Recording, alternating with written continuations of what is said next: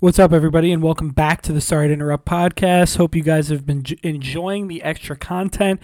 Sean and I are going to try and make it so that you guys will be hearing from us a little bit more than once a week, but we are jumping right into a Monday rundown today on a Monday.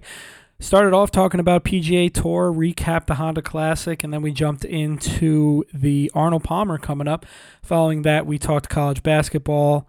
After that, we talked NBA, a little bit of MLB, and then some bullshit as we always do. So follow us on Twitter at Sorry Sports for all the new episodes, and enjoy the pod. We'll be talking to you guys on Thursday.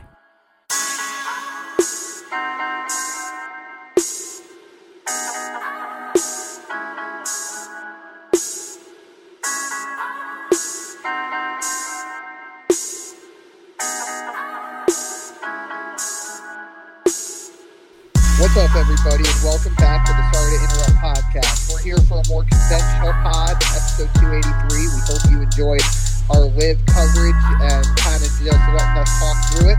I think we acquitted ourselves quite well, Tom, and of course we're leading with PGA this Monday rundown. How are you? I'm good, man. Long time no talk.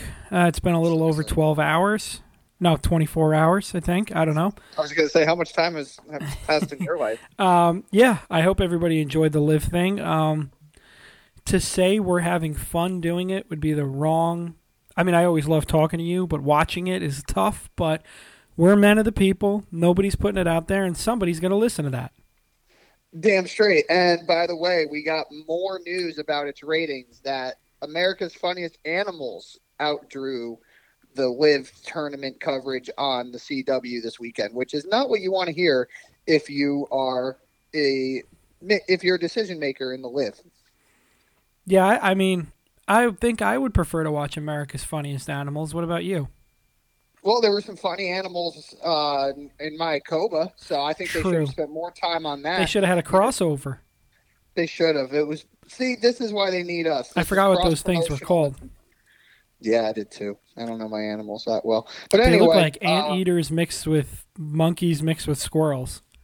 They're nothing I've fucking seen in person, I can tell you that right now. But there was a PGA event this weekend, and I know it was not an elevated event, but we mentioned it in passing, and we can talk about it now, Tom. Mm-hmm. As Chris Kirk wins the Honda Classic shooting a -14, he won the playoff shooting a 4 over Eric Cole's 5.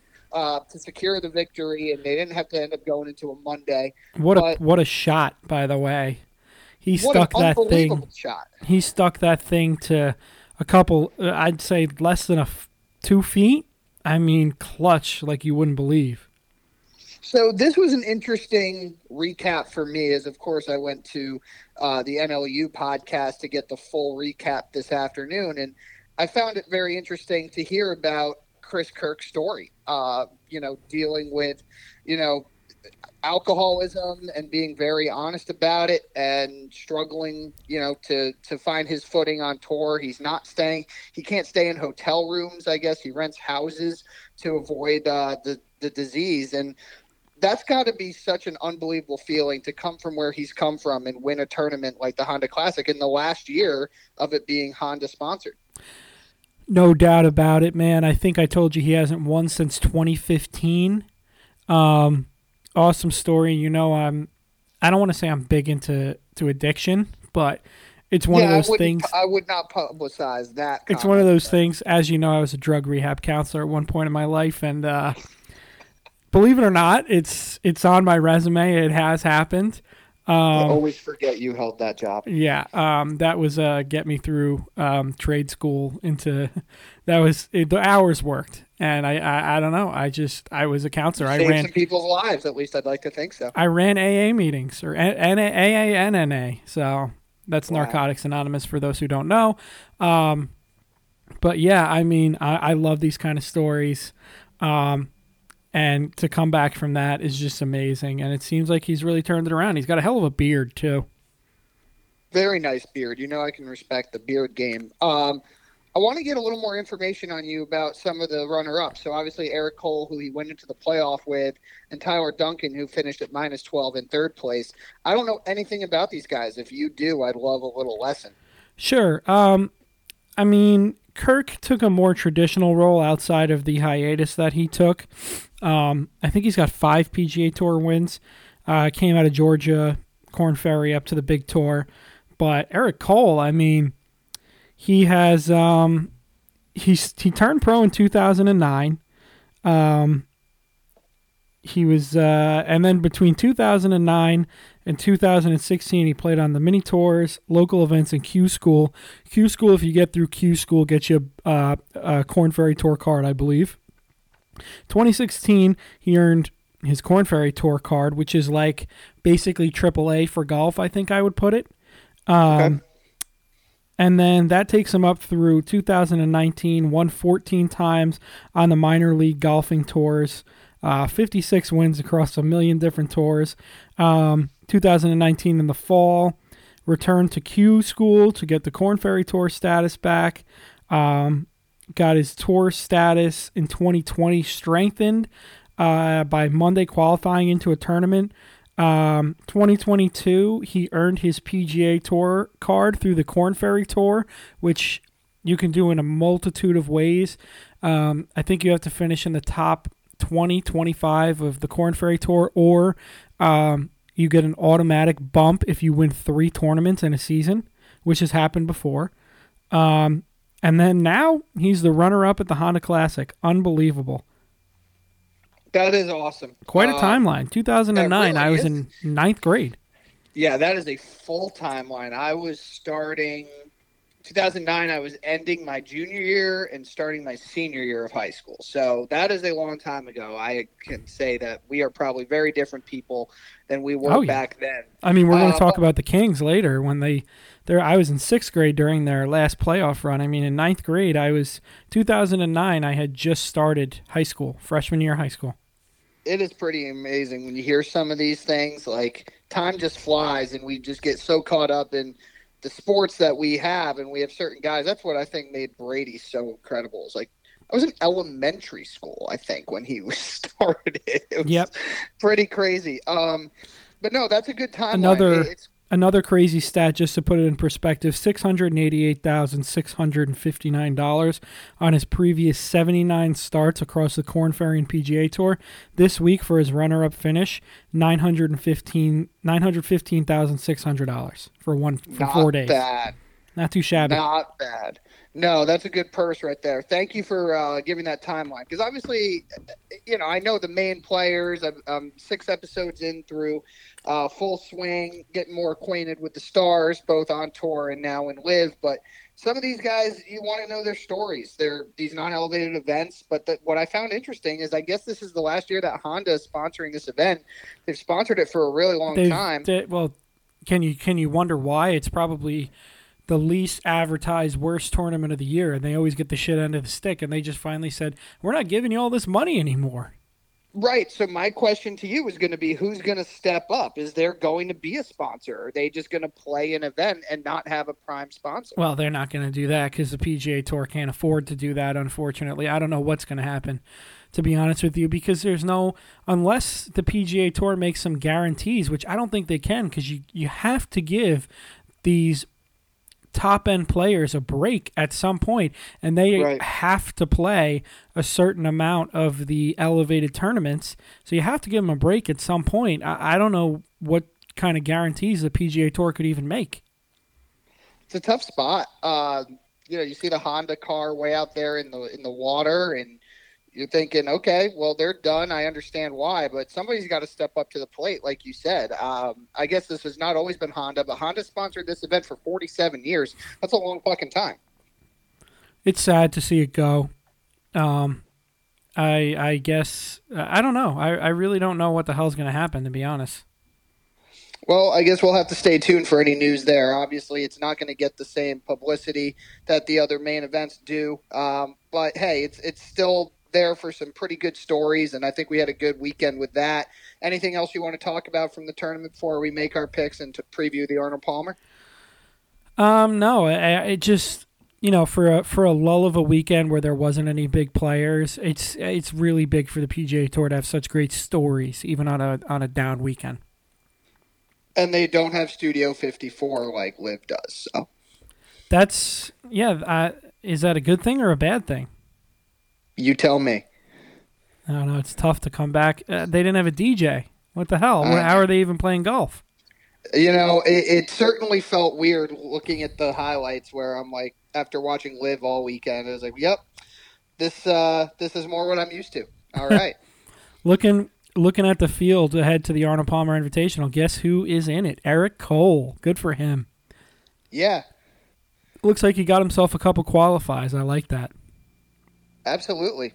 Keep the momentum going if you can. Do you have a foursome for us? I have one for us and a pick. Jesus Christmas already? I do. Whoa. My God, you've impressed me. You want to go first? I need you to know that you're getting full commitment from me. I love this. This is me with college football. It really is. Okay, so the first name on the list is somebody who you're not all that fond of, but Patrick Cantlay is in this field, as is Joel Damon, who I love and I'm a big fan of from the Netflix doc series. So he's somebody that I have my eye on in this tournament. And the last two, I have Jason Day. I feel like he has a good 4 rounds of golf in him, as well as Tommy Fleetwood, who I will pick as my winner for this tournament. Tommy Fleetwood, what a cock tease. You know he's never won on the PGA Tour. He's won plenty on the Dude Perfect World Tour, which is formerly the European Tour. I hate the Dude Perfect because I think they're a bunch of fucking losers. Sponsors it, but God, they've blown up. Yeah, they really have. I'm not a big fan either. Kind of toolish, if you ask me. But yeah, and I don't believe that those trick Fleetwood. shots are on the. I don't believe that they're real. Of course not. That's some bullshit. All right, that's your foursome. I'm gonna go a little different. I know this is a long hitters tournament. So with my first pick, I am gonna go ahead and select. I'm going to take Tony Finau off the board. Knew it. Not really known as a long hitter, but a ball striker, although he's gotten a lot more length this year. I'm going to take Ricky Fowler off the board. Nice. God, this guy Cole Hammer. You got to take him till he wins, right, Fowler? Yep. I'm going to take him till he wins. Cole Hammer, where the hell did he go to college? He looks so young.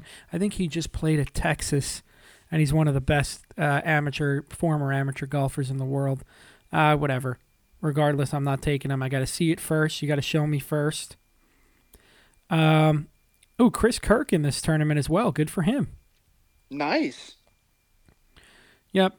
I'm going to take 2 other players with a little bit of length. I'm going to take just a guy that's perpetually hits bombs, and that's Rory McIlroy. Never a bad choice. Nope. And then for my final pick, you picked him last week. What are the chances he's going to win again? You know what? I'm gonna pick Xander Schauffele. Nice. All right. Yep. A little different. Yep. So just to recap, who do you have again? I have Cantlay, Damon, Day, and Fleetwood, with Fleetwood winning the tournament. Okay, and I have... Who do I have again? Finau, Ricky... Finau, McIlroy, Ricky, and Schauffele. Yep. I do indeed. So that's our foursome. I got a couple of long hitters in there and then a ball striker and Ricky. I like where I stand, and I like your picks as well. Excellent. Hey, if I can get some positive words out of you for my picks, I feel good. No, you did a good job. All right. Full swing, episodes 5 and 6. So the Matt Fitzpatrick episode / Dustin Johnson, and then the Tony Finau and Colin Morikawa episodes. You were totally right about Finau. Absolutely love him. It's impossible not to. And I think, he melted a lot of hearts with his episode. Yeah, man. He's been my guy since I originally announced my foursome, probably back in, 2020, 2019. I just could never shake him, even though I was calling him top 520 because he could never win, although he's ripped off 4 more wins since. Just seems like a fucking awesome dude, and he hasn't had an easy go at it either. No, his story is it's a tough one, losing his mom, and then obviously being there for his wife when she lost hers, and or her father rather. But the family is great. You see that interaction that he has with each of them. His son is doing juniors. Yeah, impossible not to love him. And I got to say, I really like Morikawa too. Yeah, Morikawa is cool. He just seems like a very serious, but also like a cool guy and knows when to take it serious and when not. Like you saw him in that apparel meeting, and he just kind of stood up for himself, and I like that. What'd you think of the DJ stuff? It was everything that you told me to expect and that you said when you talked about it. He didn't give us bullshit. He gave us the honest answer, and he said that it would be stupid to not take the money. I think that it's a little more gray than that. You're facing a moral dilemma, having to take the money from who you're taking the money from. But again, he's accomplished so much on the tour that it sucks that because he still has so much great golf left, as we even saw the glimpses of it on the Live tournament this past weekend. But I guess he feels like he accomplished what he needed to accomplish on the PGA. He can still play majors, and For now. he's setting his family up for now, multi-generational wealth. Yeah, and that's one of those things where I believe when you win a major, you have a 5-year eligibility for all the majors, and then the major that you do win, you basically have lifetime eligibility. So Okay. I don't know. He won the Masters in 2020, so that means I'm not sure. Don't quote me on this, but he can play in all 4 of the majors until 2025, and then he can play Augusta as well as he won the U.S. Open.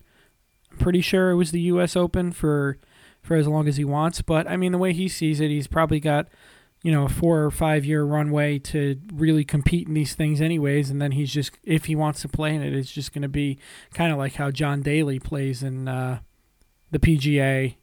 I think it was the PGA he plays in, where it's just kind of just there as a, what's the word, ceremonial kind of thing. Mm-hmm. Yeah, you can kind of get that sense, no doubt about it. And then as for Fitzpatrick, I really liked him too. I thought that episode painted him in a really good light. His ability to win that U.S. Open in Brookline, where he had won as an amateur. Yep, it's 9 years before. And that it harkens back to the JT thing. It's so cool watching the process, knowing that what's to come at the end. Yeah, no, it is. It 100% is. I got to tell you, man, this has been a great series. I've really enjoyed getting to see these golfers be transparent and honest. And yeah, some of it's, they're performative. We talked about that. But I think for the most part, these guys are really just being honest and letting the Netflix people do their job. And it's definitely, you see the personalities come out. What's your least favorite part so far? Got to be Poulter, right?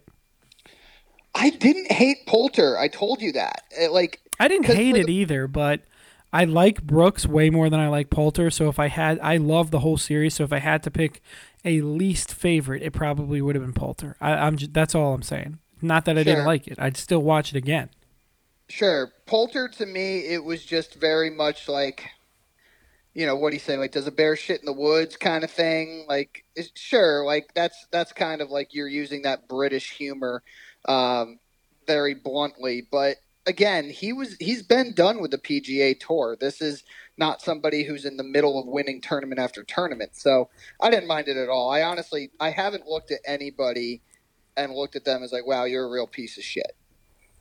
Well, that's nice of you. Yeah. Well, I mean, listen, you never know. Some of these guys could rub you the wrong way. I really like, I'm only halfway through it, but I really like the Gala in the next one. He's a super cool character as well, and he's not going to be in the foursome. I think Tom Kim has grabbed that by the reins, but he'll be floating around with Will Zalatoris and Ricky Fowler and a few other of my favorites right outside the foursome as guys that I root for.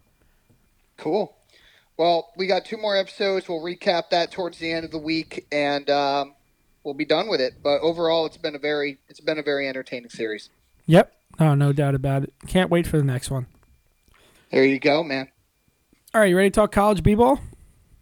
Yes, Tom, we're in our final week of college basketball. Can you believe it? The year just flies by. Thank goodness we're getting close because the sports calendar is slow right now. Yeah, it is. It's the calm before the storm. But the final week of the regular season is upon us. The top 25 has been updated. Just a couple recap from this weekend. The top four teams: Houston, Alabama, Kansas, UCLA, all won. By the way, we know that there's a huge issue going on at the University of Alabama basketball program right now. There's a lot of legal stuff going on. There are ties to murder going on right now. I don't feel super comfortable talking about it, so I thought I he just was wanted to. already, I don't want to say acquitted, but he was, they basically said he had nothing to do with it. Well, Darius Miles was suspended from the team, and the number three, projected overall pick, had nothing to do with it. But there's still ongoing investigation, so Okay, we'll leave nothing it be. legal. But I'd like to leave it be. But yeah, so they're still ranked third. Kansas, Brandon Miller, by the way, is the player. Forgot his name for a second. Wills, Kansas Jayhawks, and UCLA. They're in the top four. They all won. Purdue lost again, Tom. I think we should start here. They lost to Indiana. Indiana swept the season series from them. And I got to tell you, the more I watch Purdue and I watch teams go at Zach Edey, the less confident I feel in them making an extended run in March. If you got anybody that has a quick first step, get to the rim, and they could take on that big man, it's over. Do you think that this is just them getting through the dog days of a really good conference, or are you looking at them and saying, I just can't project them to go too far? Yeah, I mean that's what I was going to say when you asked how far, like what I thought would be a disappointment. I thought that's what you were going to ask, and it's like, well, what do you expect out of them? Because for me, I think at best they're a Sweet 16 team. Mm-hmm. I don't think they're going to a Final Four. Is it their history? Is it their current roster? Current Is it their roster. lack of guard play? Okay. The lack of guard play. You know what dominates the tournament? I've been saying it all year. It's the guards, and they can't stay in front of anybody. No, and if Edey isn't just imposing his will, I mean, they go through some big-time scoring droughts, man. Yep. They're like Virginia minus the really good defense. Well, speaking of Virginia, in a game North Carolina absolutely had to have to keep any semblance of a hope to make the tournament, they beat number 6 Virginia 71-63 in what was probably the most popular upset pick of the weekend. Yep. By the way, preseason number 1 UNC. Do you think that the AP did a really shitty job of just putting them in at number 1? To be honest, I think the AP, when it comes to preseason rankings, has no idea what the fuck they're doing. I would agree with you. I mean, we're in this weird limbo right now where it's for most of college basketball's life, it was the senior laden teams are always going to be the number 1 overall, and then we had from the late 2000s to I'd say about 2019, it was whoever had the best recruiting class, basically the one and dones, and now we're in this limbo where it's like I don't know who to pick. It's hard too because with the transfer portal and the turnover in rosters, teams are so different year to year now. I mean, North Carolina, yes, they lost in the national championship game, but I think people are forgetting how Cinderella of a run that was for them last year. Mm-hmm. I mean, they had 2 games where they had to mount amazing comebacks in the tournament just to advance. I mean, this was not a team that waltzed through the tournament last year and lost in the championship. Yep, no doubt. And I think they were poised for a letdown after that. I don't know why. I mean, I know they had, a 5-star or a 4-star added to their team. And did they have any transfer guys? Off the top of my head, I can't recall. But I know for a fact they lost a couple prominent players. Yeah, so I just think I don't trust anything. I need to see the first couple tournaments before I make any decisions. I think that's fair. And I've ramped up my college basketball watching, by the way. Yeah, good. This next week or two is going to be a lot of college basketball on the docket. Arizona State beat Arizona 89-88 on a buzzer beater 3. To me, Arizona's still one of the top teams in the country. Arizona State needed a real kind of miracle shot to win this game. Arizona's really, really good. I could see them going far. I agree. You know the formula, man. It's guards, guards, guards. And they've got them. Yep. Baylor beat Texas 81-72. Texas started this game in Waco. They were up like 19-4, and then Baylor went on a crazy run, and they never looked back. They won this pretty easily. And, man, this Big 12, I know I like to give it shit sometimes in both sports, but holy shit, they are absolutely this cream of teams is just absolutely insane to me how good this conference is. Yeah, I think we give them more shit in football than we do basketball, right? Yeah, but they have had some fugazi teams in basketball. No, they have, but I think they're more of a basketball conference at this point. I hate to tell anybody out there, and this year they're stacked. No, they're really, really good. They're really, really deep. A couple of these teams I could easily see getting to the Final Four. Tom, entering the final week of the regular season, we have Virginia leading the ACC at number 13. There's 3 teams at the ACC in the top 25. Again, I think this is Virginia's conference to lose in the ACC tournament next week, but they're just so underwhelming. They are. And I mean, Miami leaves a lot to be desired, and then who's the last one? Pittsburgh? Yeah. I mean, they were a hot choice at the beginning of the year, but they fell off. And Clemson's been in and out of the top 25 too. Yep. But they don't do much for me. No, but I could totally see them losing a stupid game in the conference tournament. For sure. Absolutely. I mean, Virginia is weird. They don't perform great. I feel like they're one of the highest rated or highest seeded teams in the ACC tournament every year, and they have a lot of early round exits. Yeah, it's funny. I mean, within the last 5 years, they're coming off of an NCAA title, but anything anybody can remember is the year before when they lost to a 16 seed. As well they should. They're the only team ever to do it. You can't shake that no matter how well you play, the year after and years after that. Houston in the American, they're the only American team in the top 25, and they're an absolute juggernaut because of how well they've played in the NCAA tournament the last couple of years. I don't doubt that this is a team, despite a weak conference, that is a Final Four team. No, anything short of the Elite Eight is a disappointment. Big Ten, we talked about Purdue. There's 3 teams in the top 25. You said Sweet 16. We don't spend much time on Purdue. What about a team like Indiana? Could you see Indiana having a sustained run come tournament time? I think Indiana has a type of team where they could make a Cinderella run to the Final Four. I actually am kind of with you. I've watched them actually quite a bit this year for non-Big East team. They have a lot of guys that I really, really like, including their center, Trace Thompson. They're really, really good. Let's go into the Big 12 with Will's Jayhawks. They're the number 30 team in the country. There's 5 teams, as we talked about, in the top 25. On a perfect night, Texas looks like they can beat anybody. Baylor looks like they can beat anybody. K-State as well. But I think when push comes to shove, Kansas is on a repeat tour, I think. For the Big 12? Yeah, and possibly for an Addy. Shut up. I don't want to hear that shit. But, yeah, I mean, I feel like last year was such a quiet championship run, maybe because we refused to have Will on the pod until other big sports news happened. But they're going to win the Big 12 running away. I think so. They're just so fucking good. I'm sure Will is just basking in his Jayhawks love. But if the odds, I'm sorry to interrupt, but if the odds are good, I am going to bet on Baylor.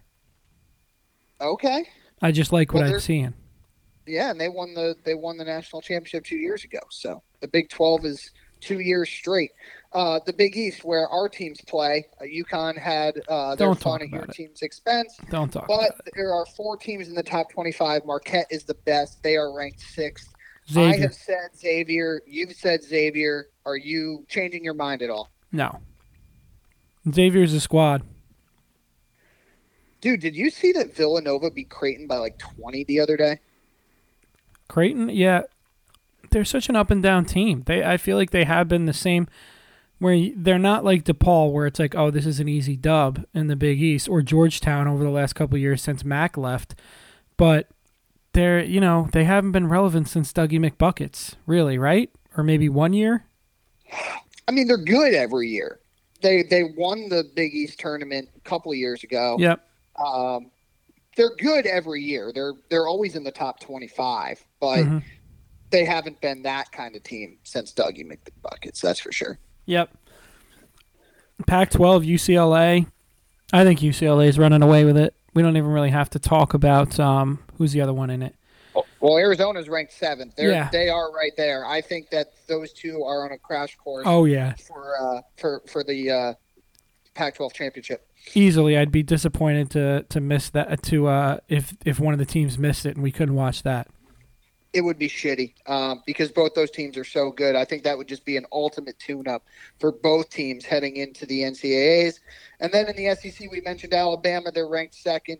There's 4 teams in the top 25.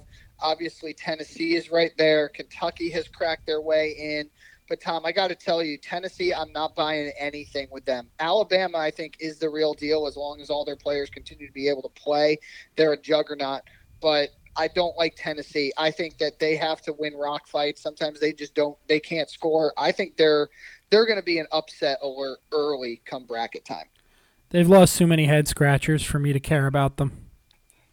I think that's fair. And Rick Barnes does not have a great history in the NCAAs. They lose early round games a lot. Yep, they need Bruce back. Yeah, he's at Auburn. I know, and they're not very good this year. They have been good of late, but they lost a lot of players.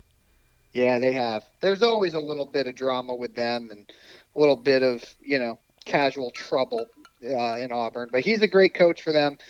But, yeah, man, it's pretty amazing that we're already in the last week of the regular season. What are your Johnnies going to be? Are they in? I was just about to say to you, thank you for not making me talk about St. John's. You have to. No, I don't think they're in. After that big time loss to UConn, I think they got to win the Big East tournament in order to get in. Did you take anything from UConn in that game that made you think? Because you said last week that you would not be surprised if they won the Big East tournament. I feel the same way. I just think that they have the explosion from the guards and their center. What's his name? Sonogo is. They need to feed him more, in my opinion. They need to work inside out with him. I think he's a really good passer out of the post, and he can make his free throws, which gives you the ability to keep him in the game late. They are such a shooting team that that would open up the shooting. You know what I'm saying? I know. No, it would, because the defense likes to collapse on him. Sometimes he does take his sweet old time. He was really good on Saturday of getting rid of the ball early when the doubles came. But then you have a backup like Clingan, who I think had 6 blocks by himself. And, he's not very refined offensively, but he's a legit 7-2. So a lot of offensive rebounds and disruption at the basket with him. Yeah, no doubt. I would let what's his name again? Sengun, is it? No, it's not. Sonogo. Sengun's in the NBA, I believe. That he is. Yeah, I would let Sonogo go. Just like if he gets into foul trouble, at least you have the other big man to bail him out. Then you go to the guards. But just try and get him a rhythm inside out. Draw up some plays for him early to where he can make a decision and either go to the bucket, get fouled, or score, or kick it out. The one thing that has been encouraging is they've been getting to the line more lately, which is something they were not doing for a long time there. But the entire offense runs through Jordan Hawkins, who is just a special scorer and shooter. He's the I mean, there's a guy on St. John's, I forgot his name, but he's like the much better version of him where it's like shot clock is down, bail us out, and then he goes and gets you a bucket. Yeah, because he gets to his spots so well, and he really is starting to become a 3-level scorer where for a long time he was just kind of a catch-and-shoot guy. But he's already being projected in like the late end of the lottery with the NBA. So if he can have a good Big East tournament, the UConn Huskies will finish with DePaul and Villanova. I'm predicting 1-1, but as long as they get that first round bye at MSG, I'm happy. Yep. As for the Johnnies, unless they win the tournament, I don't think they're getting in. Saturday we were texting about it after we did our podcast, and that was a pull your hair out game for me. I mean, so many mistakes. How many points did UConn have off turnovers? How many second chance points did they have compared to St. John's? Probably 0. for a team that wants to be such a violent offensive team where it's a run and gun and whatnot, when they get into the half court, they shut it all off. They don't cut to the basket, and they're not very technically sound, so you need cutters when you don't have guys that are going to run plays technically well. And the big man went in and got fouled a couple of times. I forgot his name. And I really like Soriano. He's good, the big man, yeah. Yeah, that's his name. And he made all of his free throws, and it's like, why are we taking him out? He just on back-to-back plays got fouled and made both free throws. Like, why? And no one's cutting. It's just they take way too many chances on defense. We need a new coach. I agree with you. Anderson has to go. He got teed up, he had some frustration, lost his composure. You had that other kid who wears the glasses. He was chirping at the refs the entire game. They just didn't look like a team that had themselves together. They haven't in a long time. We'll see if they can pull up any upsets next week. I forget who they finish their last two games against, but it doesn't matter. They should be better. They should be a better team. They could go 2-0 this last week. They're not even on the bubble. I cannot wait until we get the breaking news sounder and we do an emergency pod that Slick Rick is coming to St. John's or somebody of that. It's not going to happen, man. I think Slick Rick is happy. I think he's happy living on Winged Foot, staying out of the city, but being close enough to where he can get some of those recruits that slip through the cracks and in the transfer portal. I think he really loves and dominating the MAC. I think he really loves where he's at. That's such a perfect retirement job. It is. And I think that's a team that I just know nobody really wants to face if it comes tournament time. I mean, it was a sick run last year, but it's really a shame that St. Peter's went on that magic run. I mean, it was awesome, but I really wanted Iona to be the first team out of the MAC to win in the tourney, and I think this is the year where they're going to win at least one game. I was going to say maybe they can follow suit this year. You never know. Once Patino is in the NCAAs, anything's up for grabs. No doubt.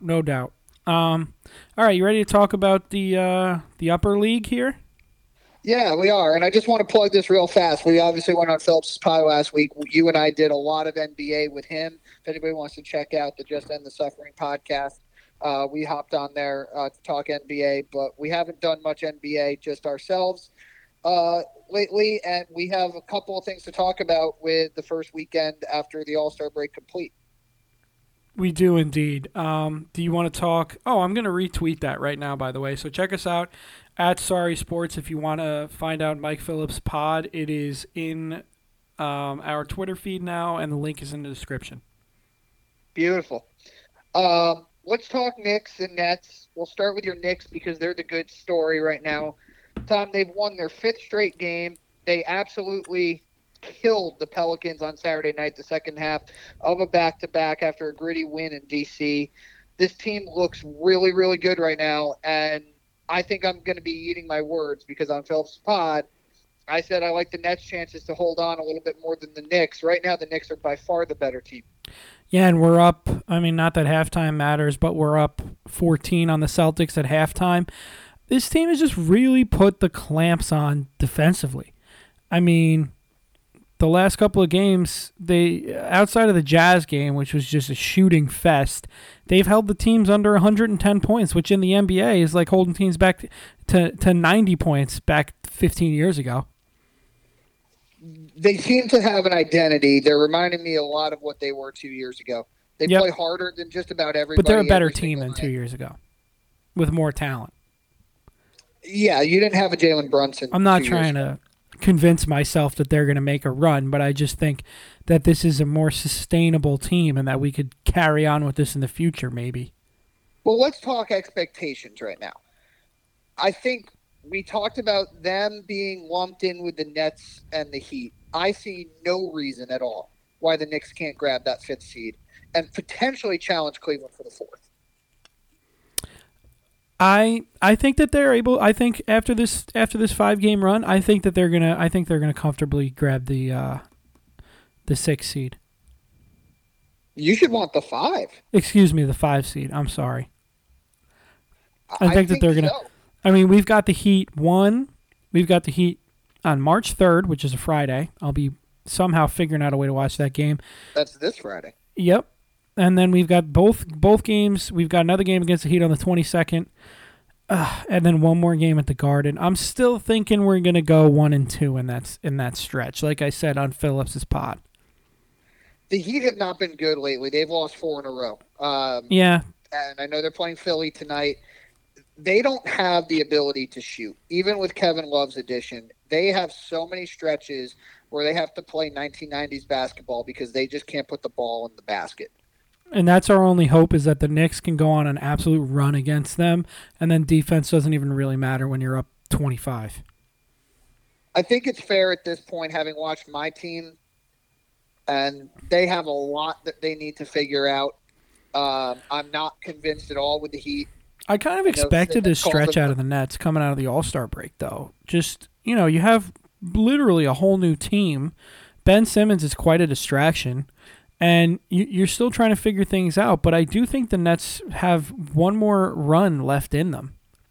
They are in a position where they have to figure themselves out defensively. Mm-hmm. They're just completely getting lost. And by the way, their schedule is pretty fucking grueling. I mean, they've got the Bucks tomorrow night. They've got your Knicks in the back-to-back on Wednesday. Then they've got the Celtics in Boston. I mean, they are in a stretch right now where they're not going to win a lot of games, man. Yes, don't look now, but the Bulls won 2 in a row. The Wizards lost 2 in a row. Maybe that trade made sense for them, or the pickup that they made with Beverly. Yeah, with Beverly. They beat my team by 42 on Friday night. Ooh. They were leading in that game by 50. It was over. That's an asleep at the wheel game. Started. Your team was just asleep at the wheel. For sure, but those are the kind of games that the Nets are capable of having now. I mean, they got off to a really slow start in Atlanta. They almost won that game if it wasn't for Trae Young hitting a buzzer beater. But just in this group of teams, man, we see things change fast. I think the Knicks right now they're in the best scenario of the other teams that we've talked about. Yep. You ready to talk Western Conference or anybody else in the East? I don't really think we need to talk much about the East just because we know the top is the top. You think that the Nets can give the Cavaliers a run for their money? I don't. I think the top 4 is kind of set. I think the Knicks can give the Cavs. That's what I meant. The Knicks. Yeah. I don't think they can. I don't think they're going to catch them, although the Cavs have looked a little bit shakier as of late, getting their fourth quarter offense up and running. But I think the 4 is going to shake out. Top 4 is going to shake out kind of as it lays right now. Although, shit, I mean, Sean, the Bucks are on a 14-game winning streak? Oh, I'm well aware. And Giannis has been in and out of the lineup. Yeah, and that was my MVP pick, but he has been in and out. I mean, Middleton has looked amazing, and Drew Holiday is making a run for an All-NBA team. I watched some of their game towards the end yesterday against Phoenix, and I know we're waiting on Durant, but yeah, Holiday went off. Yeah, I watched between that, and I watched the playoff hole of the PGA Tour. I was bouncing between that, trying to keep up with it, or was it the Lakers? I don't know. Whatever. I watched a little bit of the Bucks, Phoenix, and Middleton looked electric. He looks fully healthy. They need him. They need him if they want to be that second team in the East. I think they could. I mean, they're only a half game behind the Celts, and the Celts haven't looked like world burners lately. I think that they can make a run at the 1 seed. Sure. I still think when it's all said and done, the Celtics are the better team. Yeah. Even if Milwaukee finishes with a 1, I would still take Boston to win that series when they play each other. I do want to mention this. The Hawks, I think, are a dark horse team because they just hired Quinn Snyder as their head coach, agreeing to a 5-year deal, and he is going to light a fire under the ass. They have not been able to stay steady with a coach. And Trae Young, you're on your last option right now because I swear to God, you've already gotten 3 coaches fired. Quinn Snyder, who has had a lot of success in this league, as recently with Utah. He's going to walk in there and command respect from that room. I think he's going to finally get that team to play some defense. I watched them play my team yesterday, and they have all the talent in the world to get past some of those teams like Washington and Chicago. God, if DeAndre Hunter could stay healthy, they'd be a pretty good team. Yeah, when Phillips brought up, I knew he had to because it's a question you have to ask when you're asking NBA guys and Knicks fan. about Trae Young to the Knicks. I just wanted to cry when he brought that up. Trae Young is a guy where I think if you try to sell yourself or your organization or your fan base on the fact that he's going to be your number one guy, you're going to become Bradley Beal and the Washington Wizards. But if you can find a way to get him without giving up a tremendous amount, maybe it's draft picks, who knows, and he's your second guy or third guy, tell you what, man, he does make all the shots in the world, and he made some passes yesterday against the Nets where I was just like, that was perfect defense. He just made an unbelievable pass, and he got hot. I think he scored 11 straight points at one point. I would not feel good about it either, but if you're able to maintain most of your roster, you look at him in a different light. I do and I don't, though, because I think he's got a little bit of Russell Westbrook in him.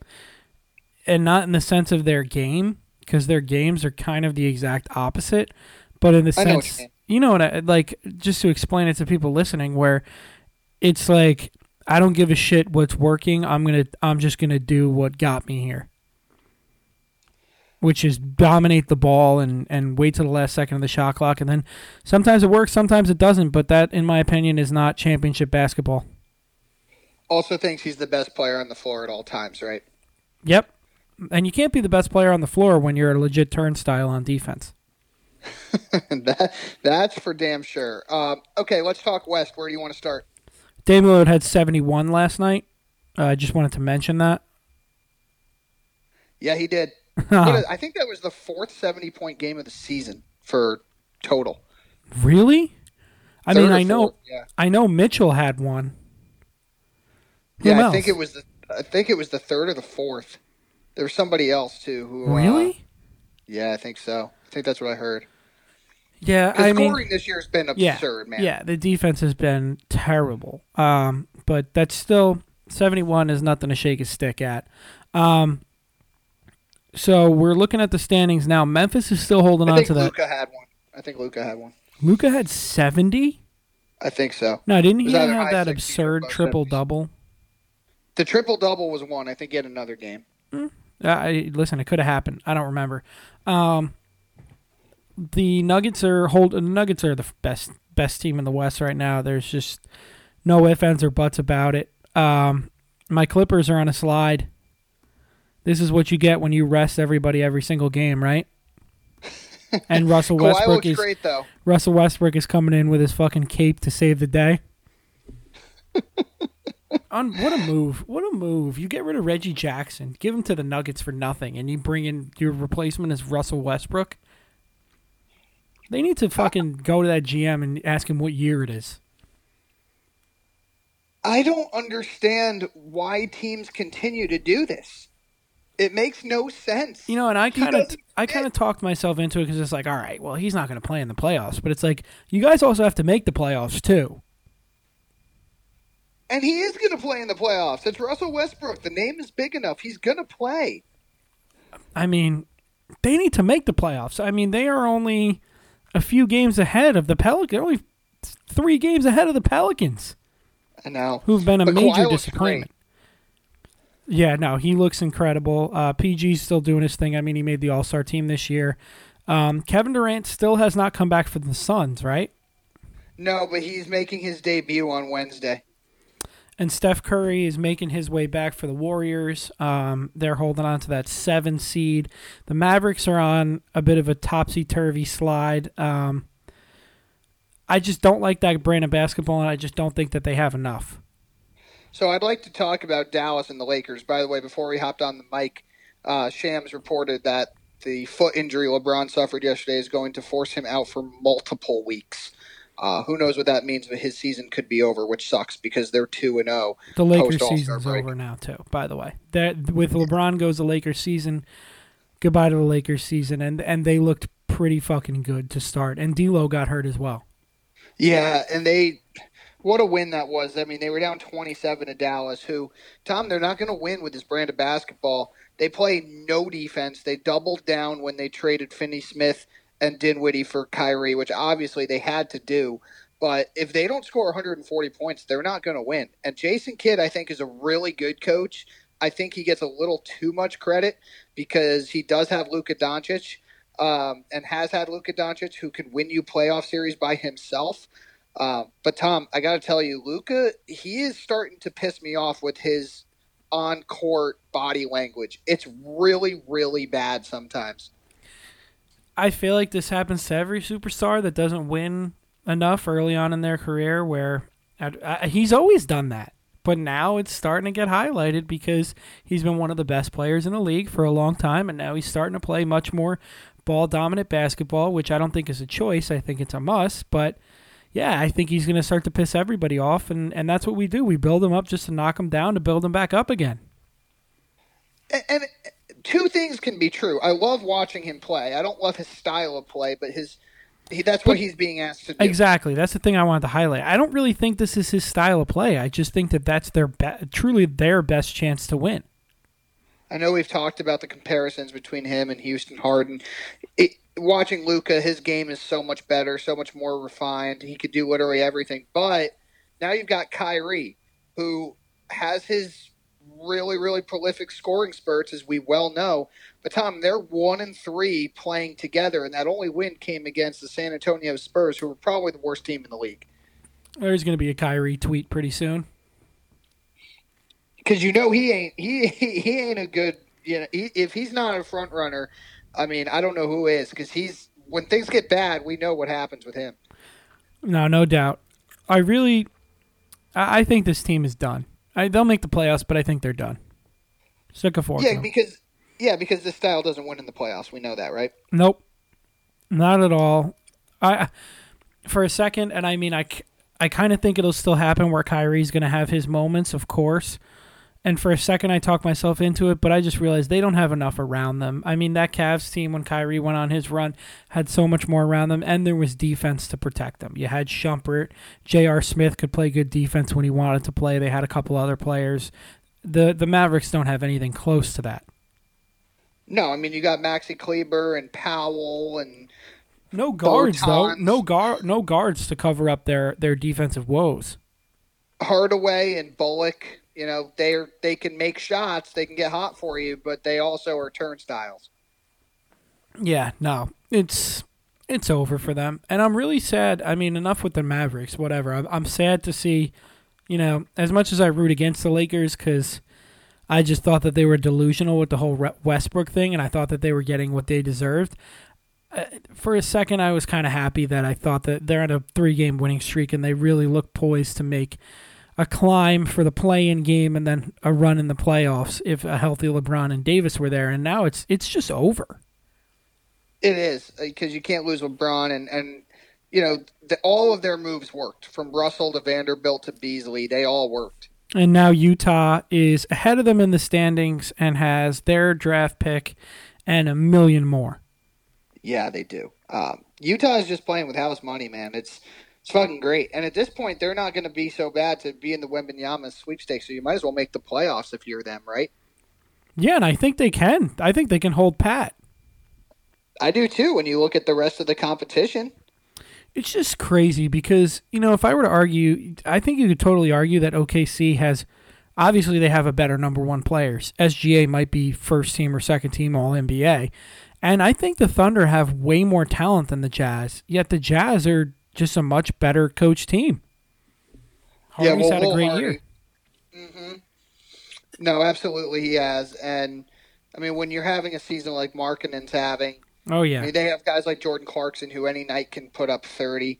And Walker Kessler, I mean, this guy, Bill Simmons said on his podcast, I don't know if you do Rudy Gobert for Walker Kessler straight up, let alone everything else that Minnesota gave up. Sean, not only would I not do Rudy Gobert for Walker Kessler straight up, I wouldn't do Vanderbilt, who they had in that trade as well for Gobert straight up. Vanderbilt has looked really good on the Lakers, and he looked good on the Jazz as well. Yep, he had. It really is the worst trade probably of all time. There's been some horrific ones, but that one I think takes the cake. Anything else out of the West? Jokic. I want to talk, MVP in a second, but the guy every night delivers, man. He just doesn't stop. Yeah, I think people are bored of the narrative just because he's won two in a row and he does it in such a non-electric way, but he's just the best player in the league right now. Okay, I got to ask you. Phoenix gets Durant back. Who are you taking in a 7-game series? Phoenix or Denver? Phoenix. Jokic is the best regular season player in the league, but Denver's got too many dogs on that team. And we haven't heard the last of CP3. You know I still hold out hope. I know you do. He's literally like the last player. I'm saying literally too much, but he is the last player from my childhood that I really rooted for that I want to get a ring from like all sports. If he doesn't do it this year and it doesn't happen for him with Durant It's over. and Booker, it's as over as anything. MVP. It's Jokic against Embiid, I think, unless you think Giannis could be a dark horse. Who's your MVP right now with 20 games left? It's Jokic. I know Embiid's put up some great numbers, but Embiid has had some weird stinkers as well. I know he went out and dominated him a couple of weekends ago, that being Embiid over Jokic, but Jokic just every time he goes out there, he's a walking 24 points, 9 to 10 rebounds, and 12 assists. He's the best player in the league, like I said. The only way I think Giannis wins the MVP is if he comes back, goes on an all-time tear, and the Bucks overtake the Celtics for the 1 seed. I think I agree with you across the board. It's just crazy because the NBA we don't see three-peats for MVP, but Jokic is shattering the mold. He is, and he's a guy that, there's been injuries and whatnot, and I don't think he's I don't know why, but I don't think he's as publicized as Luka. But we're getting to that point right now where if he doesn't make a serious run in the playoffs this year, it's truly we're going to have to start talking about him. I think you're right. I think you're 100% right. Embiid could and should Philly a little. I don't want to use the word disrespected. I feel like that's wrong, but they don't get talked about the same way Milwaukee and Boston do, and they've been just good. I just think it's rightfully so because. Cool, they're doing pretty well in the regular season, but they don't have any guards, especially because they got rid of Tybal, that can do anything on the defensive end. And if James Harden's one of your best players in the playoffs, I'm not going to talk about the team either. I'm sorry. I also think people are just over. Embiid is not getting out of the second round. I know part of that was Ben Simmons. But in addition to that, we know what Harden's narrative is in the playoffs, and we don't care what he does in the regular season. Nope, not at all. And that's kind of why I don't think they're being talked about. If they were the 1 seed, maybe, but they're a 3 seed, whatever. Yeah, they've won a lot of games, though. But I think Saturday night against the Celtics was a game where we're going to see a lot in the playoffs if those two teams match up, where it's evenly matched. It looks like Philly's got it, but Jason Tatum or Jaylen Brown ends up being the better player in the more crucial and clutch situation. Yep, and Embiid just faded away there towards the end. He dominated the game, but then crunch time rolled around. Yeah, and Tatum and Brown have that dog in them. We know Harden does not, and I think Embiid does, but from the center position, he can only do so much. Yep, and the Celtics, since the very beginning of their career, being Tatum and Brown, you love to say it all the time, they're battle-tested. No doubt about it. Definition of it. Multiple conference finals and NBA finals. They're ready to go in the playoffs. Tatum went to Game 7 of the East Final his rookie year. Yep. No, I'm not worried about them at all. The only team I want to talk about is the New Orleans Pelicans, and that's because I kept saying don't worry about them, but they're the 10 seed, and at some point you do have to worry about them, right? They're under 500, and Zion hasn't played in 10 years. Them and Memphis are very comparable to me. Yep. Teams that got off to really good starts with a ton of talent that have just faded and wilted under pressure. Mm-hmm.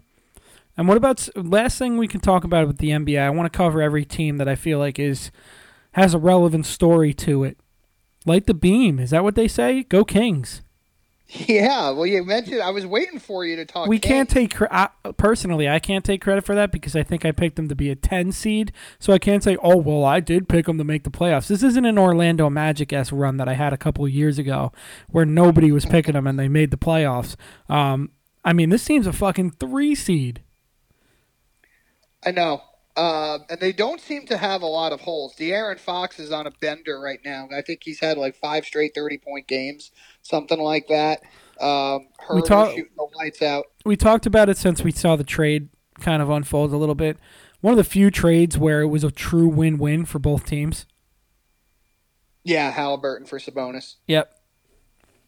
Because Halliburton could be an All NBA guy this year, was an All Star, and Sabonis is the reason why this team's even inside the top 10. The opening up that he does for Fox to do what he does best, and just the way he completely changed this team since he's come over, is really, he doesn't get enough credit for it. No, I'm with you. I think that they're a team where people still, the casual basketball fan, I don't think have taken them at all seriously because they play out in the West Coast and they play in Sacramento. And as you mentioned earlier on, haven't made the playoffs since 2006. So it's a hard story to really get on board with. This all you team know has is them sucking. This team has a lot of talent, though, man. Even coming off the bench with Malik Monk, you got Rashawn Holmes coming in, who you've been begging for to be a Brooklyn Net for like 10 years now. And I don't even think he's been in the league 10 years. I mean, this team, Herder has just taken it up 5 levels. I really like this team. And Murray was, people poo-pooed that pick, but he was the perfect pick for him. Oh, and Kessler Edwards, too, by the way. Yeah, my former team, my former guy. He's been playing really well. Yeah, because he's a real 3-and-D guy. He just needed to go somewhere where he wasn't, looking at the bench every time he missed a shot. Shout out to Mike Brown, by the way, the head coach there. He's obviously was the head coach of that first iteration of the LeBron Cavaliers, and then he spent a lot of time in Golden State underneath Steve Kerr, even coached some playoff games when Kerr was dealing with his back. He's done an unbelievable job changing the culture and the entire configuration of that team. I don't think anyone wants to play them in the playoffs, man. No, they're an up and down team, and nobody wants to run with them. They can't. A lot of teams can't. Kessler Edwards hasn't really played that much. I might have been wrong on that. I'm gonna whatchamacallit, censor myself there. Okay. I'm thinking of somebody else. Were you talking about Harrison Barnes? No, Harrison Barnes has been great, but there's another young guy in the league that I'm trying to think of that has just been killing it. Might be for OKC, but OKC is not that relevant. But they did get, is it Jalen Williams? I can't even think of it. Who cares? Well, when you said Kessler Edwards, I was like, I didn't know he was playing, but if you told me that they found a role for him, I wouldn't have been shocked. No, they found a small role for him, but not as much. Maybe it's Walker Kessler I'm getting it confused with. I don't know. Well, Walker Kessler's doing his thing out in Utah. I mean, he is a legitimate big man. He's done an unbelievable job out there. Why? They're a playoff team right now. Yep. I think I'm thinking of Jalen Williams on Oklahoma City. You could. He's been hot as hell from 3. Yep. No, I think want to see Chet play with them, man. I can't wait. You think they would be at least in the play-in game if Chet was there and they had less incentive to tank? In this Western Conference, yes. Okay. Yeah, I agree. Okay. Let's finish up with a quick MLB note. Manny Machado said he was going to opt out of his contract at the end of the season. The Padres didn't let him do it. They signed him to an 11-year, $350 million extension with no opt-outs in this deal. It's going to take him through his age 41 season. So goodbye to a second pipe dream of the Yankees getting Machado. I'm pissed about this, Sean. And goodbye to the Mets pipe dream of getting Machado, too. I am pissed about this. The second I saw this news come across my phone screen, it was probably Bleacher Report or whatever. I haven't deleted the app yet. I was just going to say, I thought you deleted it. No, I unfollowed them on all social media, but I kept the app and I turned off a lot of the notifications to only shit that truly mattered to me. And I know the second I got that notification, I think I texted you and said, Glaber and whatever you want for Snell and Machado right now. Do it. Yep, and you know that ain't happening. It didn't. Do you think there was a phone call? No, Fucking because joke. I think the Padres had no intention to trade him. They're a World Series aspirational team, and they pay $1 billion worth for players. They are not going to let Manny Machado go, and I think Machado wanted to put the pressure on them and say, "Yeah, I actually kind of want to stay here." The only thing that they need to do next is figure out if they're going to pay Juan Soto what might be $55 million a year. Other than that, they've got everything locked up. I think you got to pay Soto, right? Yeah, I think he's a free agent at the end of 2024. So you got 2 more years with him. But at this rate, why not visit extension talks with him? The entire Mm-hmm. nucleus of this team is together. I think they will. They're run Was kind of this a like good, Atlanta, was this a good move for Machado? for sure. I don't think he was getting that kind of money on the market. Or maybe he wasn't getting the... He might have been getting the annual salary, but I don't know if he would have gotten that many years and that chunk of money. I would have said no, but the way that this winter went, I think somebody would have done it. Probably the Mets after losing out on Correa. But yeah, man, I thought this was kind of written on the wall the whole time. With the way San Diego's built their roster and the amount of resources they pumped into this team, they're spending money like they fucking have an endless abundance of it. They weren't going to let him go. No, and they shouldn't. And I wish the Yankees would run a team like this. Of all the mid-market teams, the Padres are saying, fuck all of y'all. This is how we're running our business. All of their money is going into their team. Yeah, and I wouldn't even call... I feel like they're a mid-market team in the sense of eyeballs on the team, but they run themselves more like the Dodgers. Well, that's what they want to be. That's what the owner has said he wants them to be. He wants to see Padres jerseys across the country They in do all have different sick ballparks. jerseys. I like them. You They like do the have brown sick and yellow? jerseys. Yeah, can he be the Jets, Knicks, and Yankees owner as well if he wants? Just own New York? I don't think so. I think he's very happy out in San Diego. No one's going to criticize him. No, that's true. I've never been to San Diego, but I heard it is a nice place. I've heard it's beautiful, like 75 and sunny all the time. Gaslight 365. District, although I heard that's a tourist trap. I have to get over there. Get over there, man. Let me know how it is. Yeah, I will. Well, you're closer than me. Yeah, I am. But too many other places I got to check out first. I will tell you this. I saw Carson Wentz got cut today by the Commanders. I think his next step is to just slide in and play for the DC Defenders of the XFL. He can just stay right there and go play. What a disaster he is. Yeah, well, I mean, the XFL looks like it's been doing pretty good. Better than Live? Yeah, I was going to say, can you get me the ratings to both and tell me what did better? Let me see if I can Google the ratings for the XFL this weekend. Week 2. Not scores. God damn it. Hold on, I got you. I'm going to give you the weekend debut. Okay. XFL's weekend debut broadcast Saturday on NBC and Sunday on UPN were watched by a total of 54 million viewers among men 18 to 49. Saturday's game got a 10.3 rating from 8 to 11 p.m. People just fucking will do anything for football. So They yeah, will. needless to say, it did a hell of a lot better than the Live Golf, which got a 0.2. Still so great. Which I still don't understand this rating scale, but as far as I know, the higher the number, the better. You would be correct, sir. I will also say that it probably helped that the XFL was on NBC and ABC and ESPN and Fox, because we know that the CW, despite having one sport and that being Live, is not cut out for sports. And I think if the XFL was on the CW, nobody would know it's on, and that might get a 0.3. Yeah, that's a good point. I'm trying to see the rating for the Super Bowl just to give everybody a scale. It's not telling me the rating number, but 113 million viewers. That sounds about right. Yeah. And it was a great game, too. Yeah, it was a very good game, especially the fourth quarter. So what's this? You mentioned it on the last pod, but I just want to ask you, you're going to the Catskills for your brother's bachelor party? Yeah.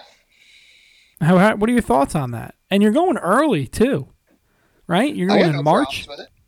No, I'm going in May. Oh, okay. That's not bad. I was going to say March is going to be cold. Day. Okay. It'd be fucking freezing. No, we're going up that way. My brother wants to do like just kind of an escape into like, you got a lake, you've got a bunch of shooting, like a shooting range, a golf course. He is like, you're playing golf whether you like it or not. So I have to do what he wants. Club sponsor, get on the pod. Let's get Sean a free fitting and a free set of clubs. We're not picky, by the way. Will any club company that wants to hit us up to sponsor the pod, we'll take it. I got a couple of months. But no, we are going to lock that in. It's a group of me, him, and 14 of his degenerate friends. But it should be a nice getaway. I've been up there several times. My aunt and uncle have a place in Kerhonkson, which is like a little past New Paltz. So we're staying in that general area right outside New Paltz. So there's a couple. I played a golf course up by New Paltz. It's on an apple orchard. It's actually a very nice course. All right. Well, I'll have to get the name from you and maybe drop the name to Connor. Yeah, no, it's a lot of fun. You're the best man? Correct. So you're putting this all together? I put it all together. Well, I've got the Airbnb and coordinated with all his friends, so now it's just a matter of getting the days and the activities taken care of. Well, you got a baseline. As long as you have a place to stay, the rest should be easy. Yeah, that I had to do way out ahead of time. Well, golf you're going to have to do, by the way.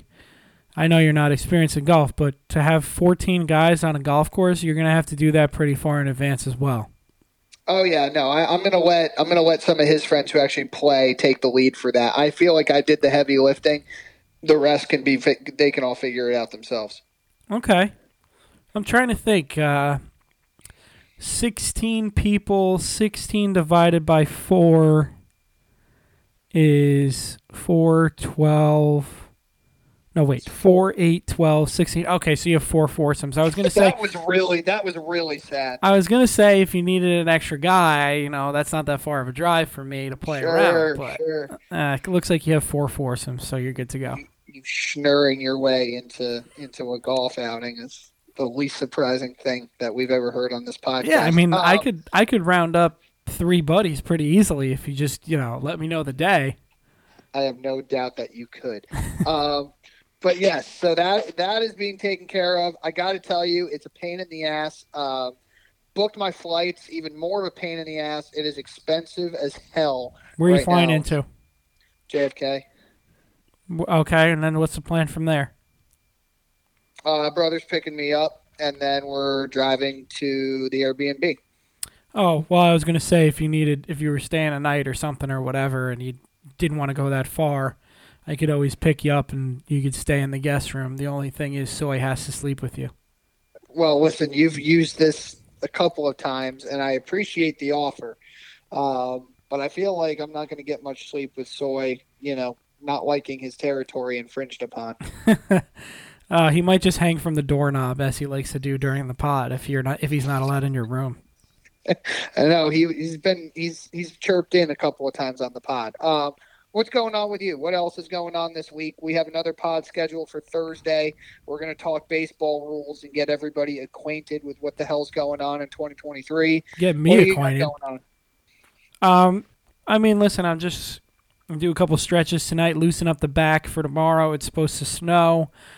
First real snow for at least this metropolitan area for 2023. So I was really hoping we were just somehow going to skip winter this year, but I can't complain. We haven't really had any snow, and I've played way more golf than I should, even in the February, January months.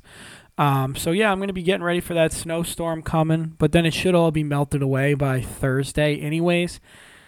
Aside from that, nothing really. It's Monday. Got a full work week depending on how the weather is tomorrow morning. And weekend, I don't have any plans yet. We'll see. All right, man. Well, let me tell you, if you can find any excuse to play golf once the snow melts, I'm sure you'll find it. That's the one benefit, at least from a late February storm, is that it should melt relatively fast. It shouldn't be lingering too long. Yeah, about 2 weekends ago I played, and it was a lot colder than the temperature felt, and I implemented a new rule: no golf below 50 degrees. If you tell me, oh, you want to play golf today, and it's 49, it's hard. It used to be really hard for me to say no. I have played golf in 21-degree weather before. I remember you telling me that you had a coffee and it turned into ice. Yep, I did. That was that round where we played in the ground. It was like playing on cement. Won't do it anymore. I'm maturing. I'm going to be joining a country club this year, and Wow. There's a lot of golf in my future. Do you have one already picked out? Oh yeah, join? dude. It's not. It's called. It's called Southern Dutchess Country Club. It's a 9-hole course, very nice 9-hole course, and they have another sister course. Literally again. It is probably 5 minutes from my mom's house in Carmel, the sister course. You get 2 courses, access to it, unlimited golf at one, and it's $20 a round for the other for $2,200. Yeah, that sounds like an investment worth making. Yeah. For you. What'd you think I was going to say? Like fucking Burning Tree or something around here? I wanted to know who you were cozying up to in order to get a little bit of access to some of these things. I'm not paying $50,000 down payment or whatever and then paying, $10,000 a year. That's even on the low side. I don't know who you know that might have a connection. I'm not fully ingratiated into the town that I live in yet, which we've probably mentioned a million times. But, my cousins live across the street. He goes to the high school here. So I've got a few things in the works for a couple country clubs that his friends' parents belong to that I'm working on.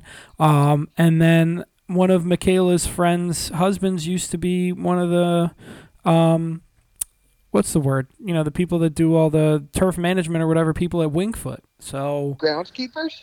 I guess I wanted to give them a better name than that. And that's what they're called. Yeah, I know. But, you go to college for that. Sean, I'm trying to get in at Wingfoot here. Let's show the guy a little respect in case he listens. The ground consigliere. That's his occupation, and that's what his job title says. He's a ground consigliere. Okay. A ground engineer. Sure. And he used to work at Wingfoot. I'm hoping he has, that's a top 15 course in the country. Extremely exclusive. That's like a $250,000 down payment to get into that club. So I'm trying to cozy up. That's where Slick Rick is going to be playing. Yeah, well, he lives on Wingfoot. Yeah. So maybe I'll pass his house and just drop off a information pamphlet about St. John's. Yeah, that should do it. Yeah. That should do it. But yeah, right. We'll see. It's a long time till summer.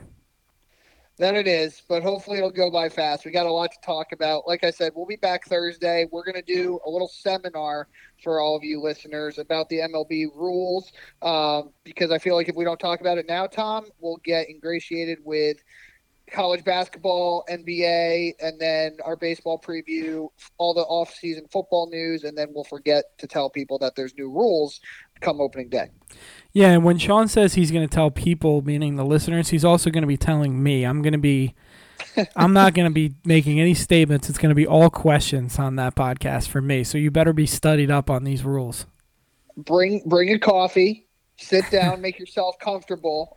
Professor Rowe is in session, and I'll have all the information for you. Very nice. So we'll be talking to you guys on Thursday.